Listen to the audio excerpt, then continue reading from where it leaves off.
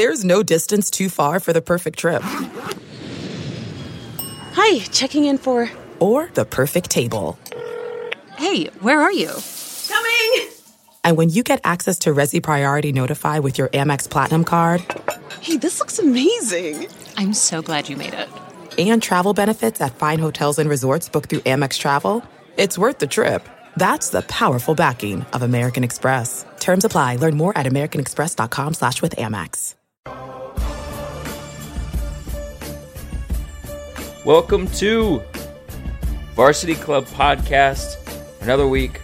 I am sitting in my parents' house in Oklahoma City, Oklahoma.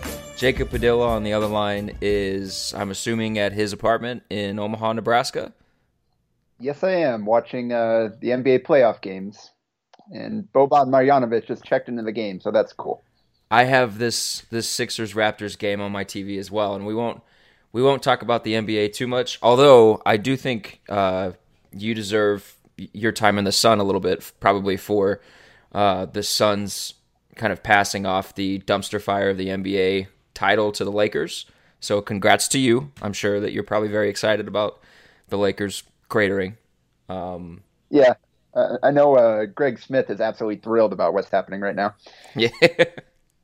How do you feel about these uniforms that the Sixers and the Raptors are wearing? So like the Raptors are wearing like these cherry red jerseys that have just a random white triangle looking thing on them almost. I don't really know how to describe them, but they're weird and they're not Raptors. Yeah. How do you feel about these? The Nike's trying weird stuff. Yeah, I do not like them. They are very strange. Red's my favorite color. I'm all for bright red jerseys, but that ain't it. So you would be upset if Nebraska just adopted these for next season? Yes, I would. I might have to write a strongly worded column about that. Well, don't infringe on Brandon's territory. True. That's so smart. Here's how I'm going to try to transition this. So Philadelphia is currently down 3-2 in the series. If they lose, the roster is probably getting gutted, and it's going to look like a completely different team next year. So that leads into what I would like to talk to you about. Nebraska, and this is not hyperbole. This is not, I don't have to say kind of like, technically I don't need any qualifying phrases. They are literally going to be a 100% different team next year on the basketball court than they were during the 2018-2019 season. The flipping of this roster that Fred Hoiberg has done in the month and a half, 2 months since he took the job, I want to get your thoughts on that, whether you think it's crazy, whether you think it's incredible and what he's been able to accomplish in the short amount of time he's had, or given some of the stuff that has come out over the last couple of weeks with meetings with guys like Amir Harris and Carrington Davis and Brady Hyman electing to leave the program, and then information coming out afterwards of what Fred told them. Like, how do you feel about the way that this whole process is kind of shaken out? Yeah, I'm still trying to kind of sort out my thoughts on that. For one, it's impressive the degree to which he has already reshaped this roster. I didn't expect everybody that was coming back next year to finish their careers at Nebraska, but I didn't know that he'd wipe out the entire roster basically in year one. That's a lot of scholarships to fill, and right now he's got 4 to fill, likely 5 when Roby stays in the draft. And we haven't heard quite as many names recently as were originally on the board. Some guys have been quiet the last few weeks. They haven't had as many visitors in, so it'll be interesting to see where they turn their sights to close out kind of this recruiting class. Obviously, I don't think they'd push guys out if they didn't have confidence that they'd be able to field a competitive roster for next season. So you have to think they have some kind of confidence about that. But so on that side of things, it's impressive what they're doing and what they're going to continue to do. On the other hand, I've always been the guy that's kind of player in favor of players, and anytime it comes to player versus coach versus NCAA, all that kind of stuff. And knowing Brady Hyman even before he got to Nebraska, like I do, it's kind of a tough situation for me to see. wish it could have gone at least a little bit differently, even if the result had been the same, based on kind of how we heard how these things went down. I know one source told me, especially with Carrington Davis, he originally the pep talk was, "Hey, you're going to have to work really hard to get on the court here. We're bringing some guys in, and it's going to be competitive." So that was the in-person talk, and then he went home and got a phone call that was a little bit worded more strongly, that basically told them, "Yeah, you don't have a spot on the team anymore." And conversation kind of went similar like that with the other guys that have left too, it sounds like. So yeah, someone told me that was basically the same thing that happened with Amir Harris. Yeah, and Brady and Brady Hyman's conversation was kind of that, a little bit more direct in the in-person conversation. So I don't know how I feel about the calling them after they go home and telling them you no longer have a spot here. I understand what they're doing, and basically the NCAA or Big Ten or whatever the rule is allows him to do this first year. So if he did not see a future for these guys in his program, now is the only time that he has to essentially force them out. And because after next year, with the Big Ten guaranteeing scholarships for 4 years, if they didn't want to leave, they didn't have to. This is the 1 year where he could get those scholarships back if he felt like he needed to do that. So right. In that vein, yeah, more power to him. He's doing what he needs to turn this program around. On the other hand, I really do feel for the players, and I know I think you and I were the foremost conductors of the Amir Harris hype train. So yep. kind of a sad couple of days for you and I here. So I feel for the players. I wish they would have handled it a little differently than they apparently did, but I also understand what Hoiberg and his staff is doing right now. Yeah, I think I really loved Amir Harris's game. I think he's going to find a place where he can be effective. I think the same thing for Brady Hyman, and I thought Carrington Davis, just watching him shooting in I guess preseason last year, I thought he could play a role in last year's team. So I think the guys will have options. But one of the important things I think you said was force out, and that's kind of, you know, the way it looks from the outside, and it feels pretty aggressive in that Fred came in and kicked a bunch of these guys off the team, and I think wording is probably important. But I'm with you in the sense that I feel for the players, and I feel for a guy like Brady Hyman who just hasn't been in the right situation, or hasn't been in the situation he thought he was coming to for a year and a half now. But at the same time, I think, you know, I can sort of, well, not sort of, I see the benefits to what Fred is doing, and I think in the long run, it's also helping the players in the sense that, you know, yeah, he sounds like he's, you know, bringing the hammer down on him now, but at the same time, like, he could have been like, yeah, you could stay here, you could work really hard, and, you know, you could see where that gets you, and convince the guys that there's a path to playing time for them, when he knows deep down that there really isn't. Because, I mean, and you can probably answer this better than I can, but just looking at Brady Hyman's game, it doesn't fit with what Fred wants to do, offensively or defensively. So, he could have told him, like, yeah, you could work really hard, and you could try to develop a three-point shot, and you could stick around and see what that leads you, and, you know deep down that that's not going to lead to any playing time down the road. And I think, you know, while it sounds pretty harsh right now, it's sort of in the best interest of the players as well, because this just wasn't, for these guys, maybe Amir notwithstanding, for these other guys, it was just not the right fit going forward. Yeah, no, that is 100% correct. And you look at all these other guys that are going out here, that are on their way out.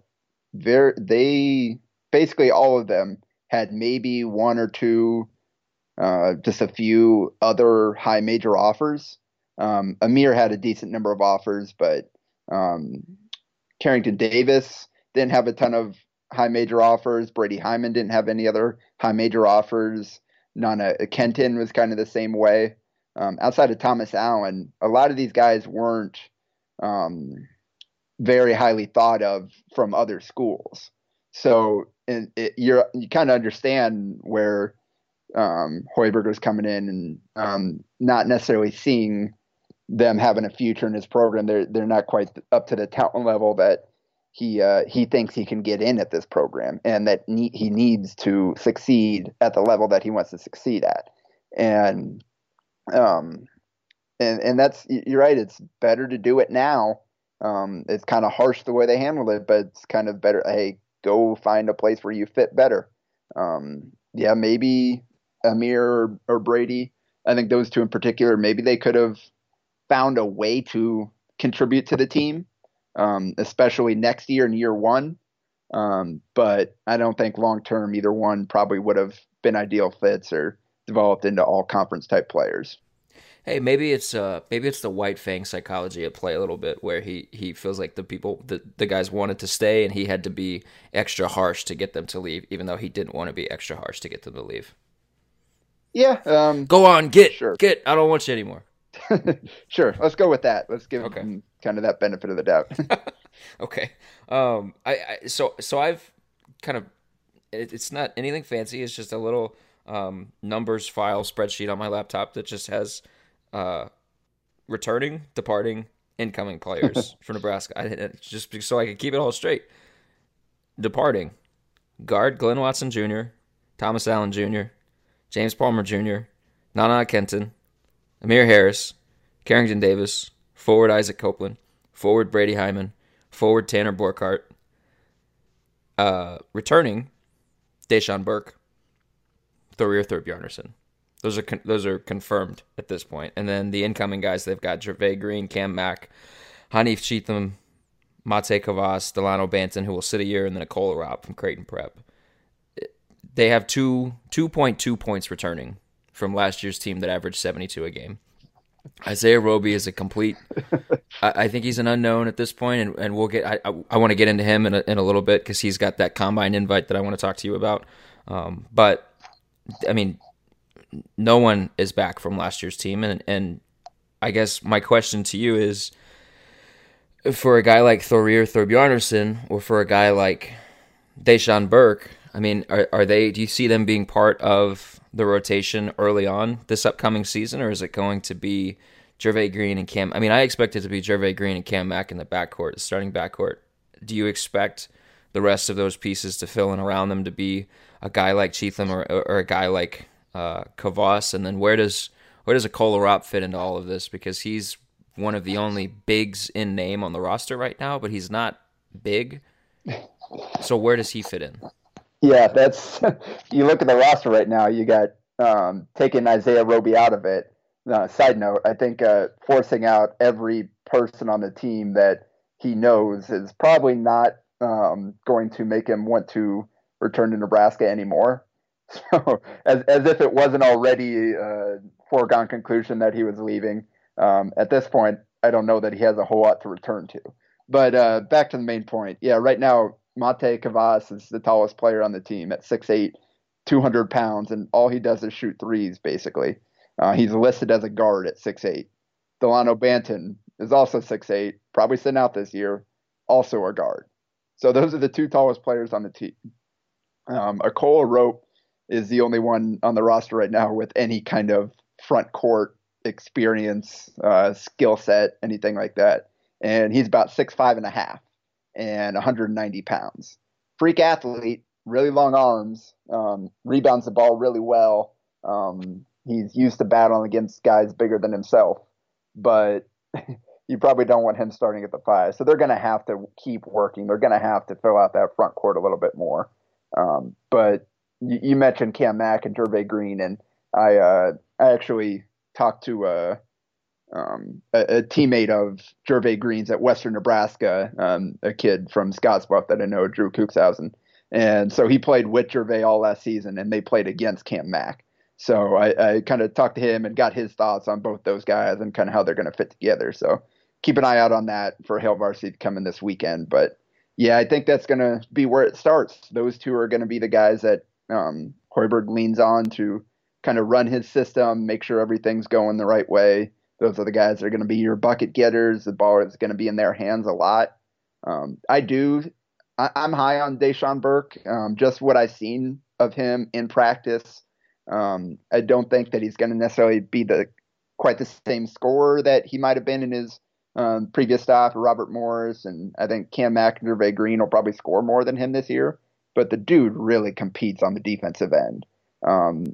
In practice, he was guarding anybody from Glenn Watson to Isaac Copeland. He didn't care. He was just taking on whoever they wanted to throw at him and working to make those guys better. So he's a guy that I think will fit in nicely out there on the wing and kind of a 3-guard backcourt out there. They're all about 6'4". You got Gervais about 6'3" or so. Deshaun 6'4", then Max a little bit smaller than that. You would think just based on height and skill set, Kavas would slide in at the 4 as a stretch 4 option, space the floor, play off of guys like Mack and Green. Especially Burke isn't as great of a 3-point shooter. That's kind of one of the areas they need to work on during his redshirt year. I don't know where that leaves Hanif Cheatham. I don't know if you go super small and have him out there with the starters. I kind of see him more as maybe your 6th man, can handle any of the perimeter spots. He's about 6'5", can get to the rim, can handle the ball a little bit, will defend. So I think you'll see one of Burke and Cheatham in the starting lineup, and the other one probably kind of coming as the spark plug off the bench. And it's so funny talking about this team, because when you talk about the guys who are leaving and you talk about the whole they're returning 2 points from last year's team, like there's a very like downtrodden way of looking at it from that perspective. But then when you go and you look at the guys that they have coming in, Gervais Green and Cam Mack are 2 of the top 3 JUCO prospects overall in the country, and they've got both of them coming, and I would project both of them to be your starting backcourt. And I think they complement each other really well. You've got Kavas, who is like tailor-made for this Fred Hoiberg system. You've got Cheatham, who, like you said, can be kind of a contributor off the bench. I mean, the guys that they have coming in, it looks promising. It's just kind of an interesting dichotomy at play right now. I want to ask you about Jace Johnson from Utah, the big 7-footer. That was a guy that was linked to Nebraska. Where did he end up? He ended up committing Marquette. Someplace else. Marquette, that's right. Was that a big loss for the Huskers? I think it was in a certain degree. So for one, I was shocked by that. I had actually already done the pre-write on there, just kind of looking at the 2 situations and what they offered him. Marquette's they just lost the Hauser brothers, who kind of started the 3 and the 4 for them, but they've got Theo John and Ed Morrow coming back next year, and both are true posts. Neither one of them can really spread the floor. And that's kind of where Jace Johnson fits in as well. So now you've got 3 centers, and no real true power forward. So it'll be interesting to see how Steve Wojciechowski kind of figures out his roster post Hauser brothers. And I think part of the reason he wanted to transfer is he wanted more offensive freedom, and you're going to a place where Marcus Howard is going to dribble the ball 95% of the time he's out there. So I was confused by that decision based on what we've heard of him. He's a loss insofar as they need somebody to play the center position. They got to have somebody. You don't want to roll out a Kola Rope or Monte Cavas at the 5. If you can avoid that, that is what you want to do, because you're going to be in a lot of trouble there. Doc Sadler would probably demand an instant raise as soon as you went into the season with that as your kind of starting lineup. So I don't know that Jace Johnson is a great player. Just kind of looking at the Utah fan reaction to him was kind of mixed. I don't know that he's a guy that ever lived up to kind of his high school hype. He was a consensus 4-star top 100 guy. Really good rebounder, decent rim protector, but 2 out of his 3 seasons, he averaged more rebounds than points. His free throw shooting is horrendous, so he couldn't stretch the floor at all. So I don't know that he was a big loss in terms of the kind of talent he is. He's a solid starting center at a high major team, but I don't know that he's anywhere close to an all conference type of guy. So not a home run, it seems like. Exactly. The problem is I don't know who else is out there that can fill that hole at this point. They haven't looked at a ton of guys that can kind of play that post spot. Well, that was going to be my next question: is where do they go from here then? Because I mean, there's the 6'7" French forward who is only 17, who is not a 7-foot center who played at Utah, and I'm not gonna try to butcher the Utah coach's name, but played with that system and got bigger, stronger, faster. Yeah. I'm just really bad with names, so I'm just gonna leave the names up to you. Wait, is that French forward? Is he kind of the fallback option now, or I mean, where do they go from here? Yeah, so Ivan Ouedraogo, he put Nebraska in his final three. Haven't really heard a whole lot since. I think he might have taken another visit or something like that. Or maybe I'm getting mixed up, but so we haven't heard anything from him since he put Nebraska in his top three. But so they're still in the mix with him, and then Kevin Cross is the other high school, I guess. Ouedraogo, I mean, doesn't necessarily fit in that same category, but the other 29 recruit, he's about 6'8", 235, somewhere in that range. So kind of similar to Ouedraogo as a more of a power forward type. He's a kind of late bloomer type that Doc Sadler, I think he kind of took a look at him while he was at Southern Miss and had him on campus there. So they've kind of got the in there. Kevin Cross, he took a visit, I believe, maybe TCU, but haven't heard anything since then. So yeah, the TCU May 5th to 6th, he took a visit there. So since then, I haven't seen anything more from him. But I think those are the two kind of high school age guys are in on right now, and we're kind of waiting for those guys to decide. They had Maurice Kalu, the former Oklahoma State forward, on campus kind of that first big weekend, and I have not seen a single thing about him since that visit. No idea what's going on with him. I wasn't super high on him to begin with. Joel Ntambwe came that same week, the UNLV transfer, kind of a stretch four type, similar-ish to Cavas, except a little bit better rebounder. He entered his name in the draft, but didn't get any invitations to any of the camps. So I don't know. I think he also took a visit to TCU. So it's kind of interesting that Nebraska keeps running into TCU with a lot of these guys here they're in the mix with. So those are the two names that came up a while ago, but we haven't heard much news since. I know the other UNLV forward that visited with Ntambwe, Joel Chachua, whatever, three-name guy. He committed to Baylor, I believe it is. So he's off the board. And then this weekend, right now, actually, they've got a really interesting guy. So he originally went to Pitt and under Stallings there, and then he got fired. And was it Jeff Capel? Is that yeah?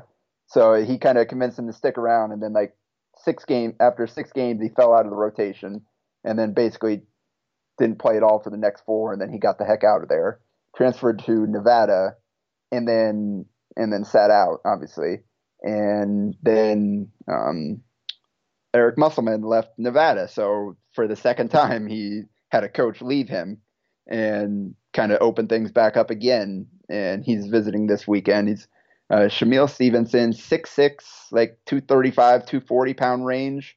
Apparently has a 6'11" wingspan and a 40-inch vertical. So this is a really interesting dude. And he can shoot a little bit. He's not a big time shooter, but it looks like decent percentage threw one in every other game or so. His freshman year, he had a good freshman year at Pitt.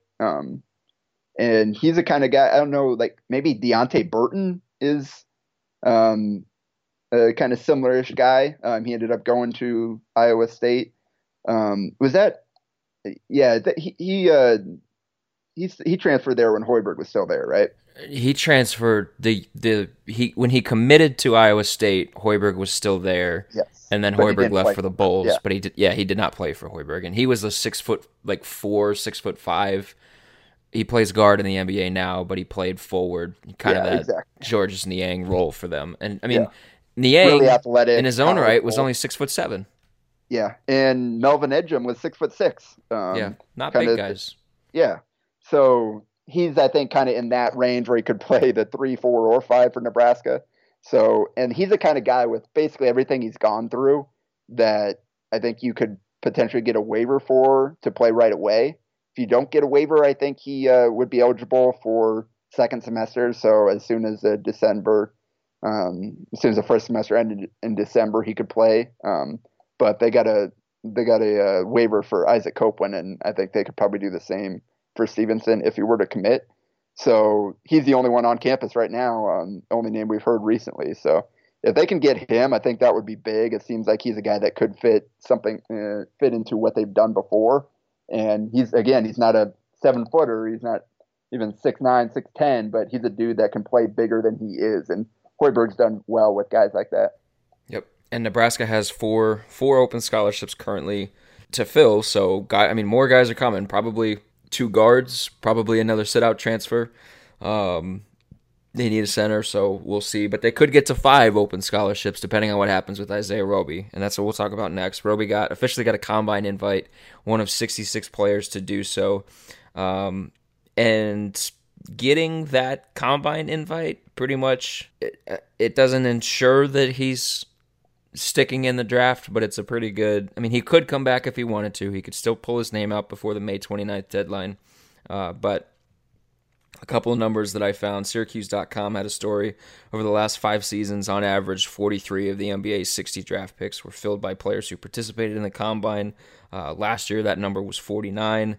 Over the last 5 years, NBA teams have drafted a total of 11 players who did not get combine invites.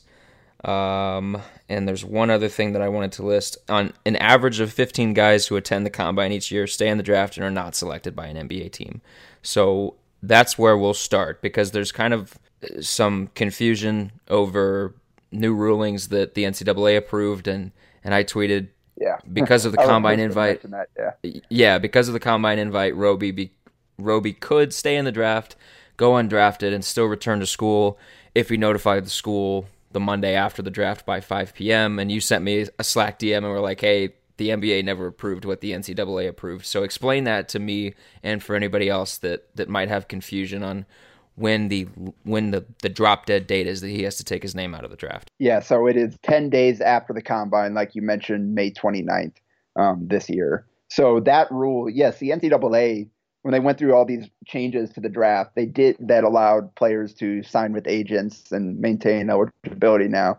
They did agree to, for guys that were invited to the combine but weren't drafted, they did talk about letting those guys come back, but that will only go into effect once the NBA side of things kind of agree to their side. And what they need to do is prevent the NBA from signing players once they go back to school. So basically, they don't want the NBA to be able to, midway through the college season, like, oh, hey, we're down a guy, we're hit with some injuries, let's go sign this dude from the college or whatever and have him come in and that went undrafted. So that's the side of it that they're still waiting on. That's why that rule is no longer in effect, because because they entered their name in the draft, technically they would be able to sign as free agents after that. So even if they return to college, you now have, you've now kind of fulfilled your requirement of putting your name in the draft to eventually enter the NBA. So you know what I mean? So now that would allow them to sign whenever they wanted to. And the NCAA doesn't want that. That wouldn't be good for anybody. So there was some confusion about that. But the May 29th is the important date. And I'm going to try to talk with Isaiah after he goes through the combine. He said that he'd be interested in doing that, just kind of talk to him about the whole experience of what it's like going through the combine. I'm sure we'll see. He has 10 days. Hopefully he doesn't need all 10 days to make his decision, I think, for Nebraska's sake, but that is what he will have. So the Combine is the 15th through the 19th in Chicago. Isaiah will be one of 66 guys there. I saw he had a pre-Combine workout with the Minnesota Timberwolves recently. He's a guy who ESPN, was it Giovanni? Was that the mock draft? Yeah, okay. Yeah. There you go, butchering names again. ESPN's mock draft had him 37th, so that would be second round to Dallas, but high second rounder. Yeah. And I was talking to, I think, our radio guy, Chris Schmidt, about this, and he kind of asked me what my gut feeling was, and I said, I think it's in Roby's best interest to go to the draft and to stay in the draft, because with the way the NBA has changed the G League and added in two-way contracts for NBA teams, there are guys who go undrafted. There are guys who are second-round picks. Look at the Bucks. The Bucks are all second-round picks, and then Giannis. There are guys who can kind of make their way up through the G League and get NBA opportunities and chances to play. And yes, there's a benefit. There's absolutely a benefit to Roby coming back and playing within Fred Hoiberg's system. I think he could become a better offensive player and showcase a more tantalizing skill set for leaving after his senior year. There's also a chance that he rolls his ankle the first game of the season and he doesn't play again. There's also a chance that a team like Dallas at 37 takes him and he makes the roster for the opening night. There's also a chance that he's a G League guy that earns maybe a two-way contract with an NBA team. There's also a chance that he's a really good G League guy that earns a full-time contract with an NBA team. I just think, he has an NBA skill set, he has an NBA frame, and I think we're going to get into this process, and he's going to either get a second-round grade or somebody's going to convince him, hey, you have a future in this league. Just come out now and stay in. I think ultimately it'd be best for him to just stay in and go to the draft and start that next chapter in his career. Also, you brought up a point earlier that I had never even thought of. There's nobody on the team left that he played with. Yeah, that just kind of occurred to me after the latest round. It's like, well, dang, like, does he even know anybody on the team? Obviously, you got Thorir still hanging around somehow.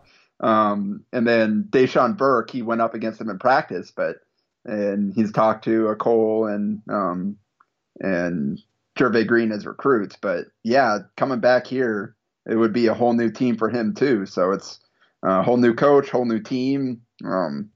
It wouldn't exactly be the kind of what he's used to. So he'd be starting over and doing that your senior year. That's never something I think that you want to do. And I was kind of, so I wrote a story a while back talking to Sam Vecini of The Athletic. He's their draft guy. I'm a fan of his work and all the work he does putting into it.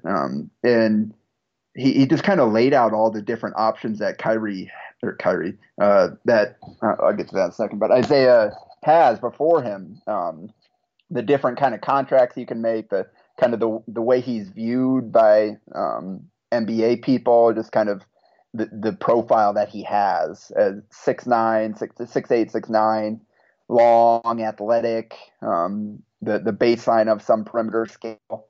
There's a lot of things to like there, and kind of always thought like he felt like the NBA is always going to take a chance on that guy. Even if he returned and didn't make a dramatic improvement, they'd still kind of feel like, hey, we can get something out of him. But on the other hand, maybe it is best for him to get into a professional development. He obviously hasn't progressed skill-wise at Nebraska like you would have liked to have seen from a guy like that. He didn't really make that big of a jump from sophomore to junior year, if he made a jump at all, besides playing more. So, yes, he could potentially return and thrive under Hoiberg's situation. But I look at another guy from around these parts, Creighton's Kyrie Thomas, out of Omaha last year. He entered the draft as a junior, ended up being taken with the 38th pick by the Detroit Pistons, and they gave him a fully guaranteed contract. And that is happening more and more with second-round picks, especially players drafted in the first half of the second round. And so you kind of right in the same range that Roby could potentially go. And Kyrie spent most of the season in the G League. He only played 26 games in the NBA, but he was on the bench a lot. He was around their practices. He was around the team. He got the experience of being on an NBA team. He got to play in the playoffs this year. Scored 9 points in 9 minutes in their first playoff game. So, and meanwhile, he was down in the G League working on his skill set, kind of developing his game. So that's kind of, I think, what you could potentially see happen for Isaiah. Taken in that first 15 picks of the second round, signs a guaranteed contract with the team, ends up developing mostly in the G League, get some NBA looks here and there, kind of get that experience, and just continues to work on that skill set as his job, as opposed to kind of being on the side while he's going to school and everything like that. Yeah, I think that's also one of the most appealing things is, I mean, looking at Kyrie Thomas's season, 26 games at the NBA level is not a lot, but it's also 26 games at the NBA level. It's not, 12 games against Southeast Minnesota State or some of the non-conference teams that Nebraska played this year. And when you're in the G League, if you're one of those guys who's on a two-way deal, you're one of those guys who is kind of in an NBA team's future plans, you're a little bit more featured on your G League team. And the benefit there is you're getting development from professionals. You're playing with professionals. You're playing against professionals. And I think, that has an appeal factor, all on its own for Roby. So I don't know what his decision is. I don't know. I know he wants to get drafted. I know he wants to play in the NBA. And I don't know what his timeline is, but if I was giving him advice, I would tell him to stay for kind of all the reasons that we've laid out. Would that be your view on the situation as well? Yeah, I think at this point, especially based on what we've seen and getting that combine invitation, I think that's going to be enough, unless he totally tanks the process, which I highly doubt. I think he'll probably be best served to stay in the draft. What will be interesting to me is to see what he does at the combine. Does he do everything? Does he go full out? Does he play the 5-on-5? I'm sure he'll go through all the testing and all the interviews and all that stuff. He'll do great in all that stuff. I'm kind of interested to see what he would look like in the workout situation, not the workout, but the 5-on-5 situation where he's playing with guys he's not familiar with. He's kind of showing what he can do, because I could see that kind of going either way for him. Like, yeah, maybe he can get some open some eyes, but maybe he could also struggle in that environment. So that I'll try to kind of keep my eye on the combine when that rolls around and see how he's looking and see what he does. Cool. All right, Jacob. Well, you've got work to do. I know you just got done transcribing an interview. You got some stuff going up on hailvarsity.com throughout the weekend, so I'll let you get back to it. Or, watch NBA until 2 o'clock in the morning and then work. So yeah, that'll probably be how things go. Whatever you want to do. Appreciate you coming on the podcast and talking hoops. Yeah, thanks for having me. All right. We will be back next week with another podcast. We'll have plenty of stuff on hailvarsity.com throughout the weekend and throughout next week. No off season for us. So we'll talk to you guys next week.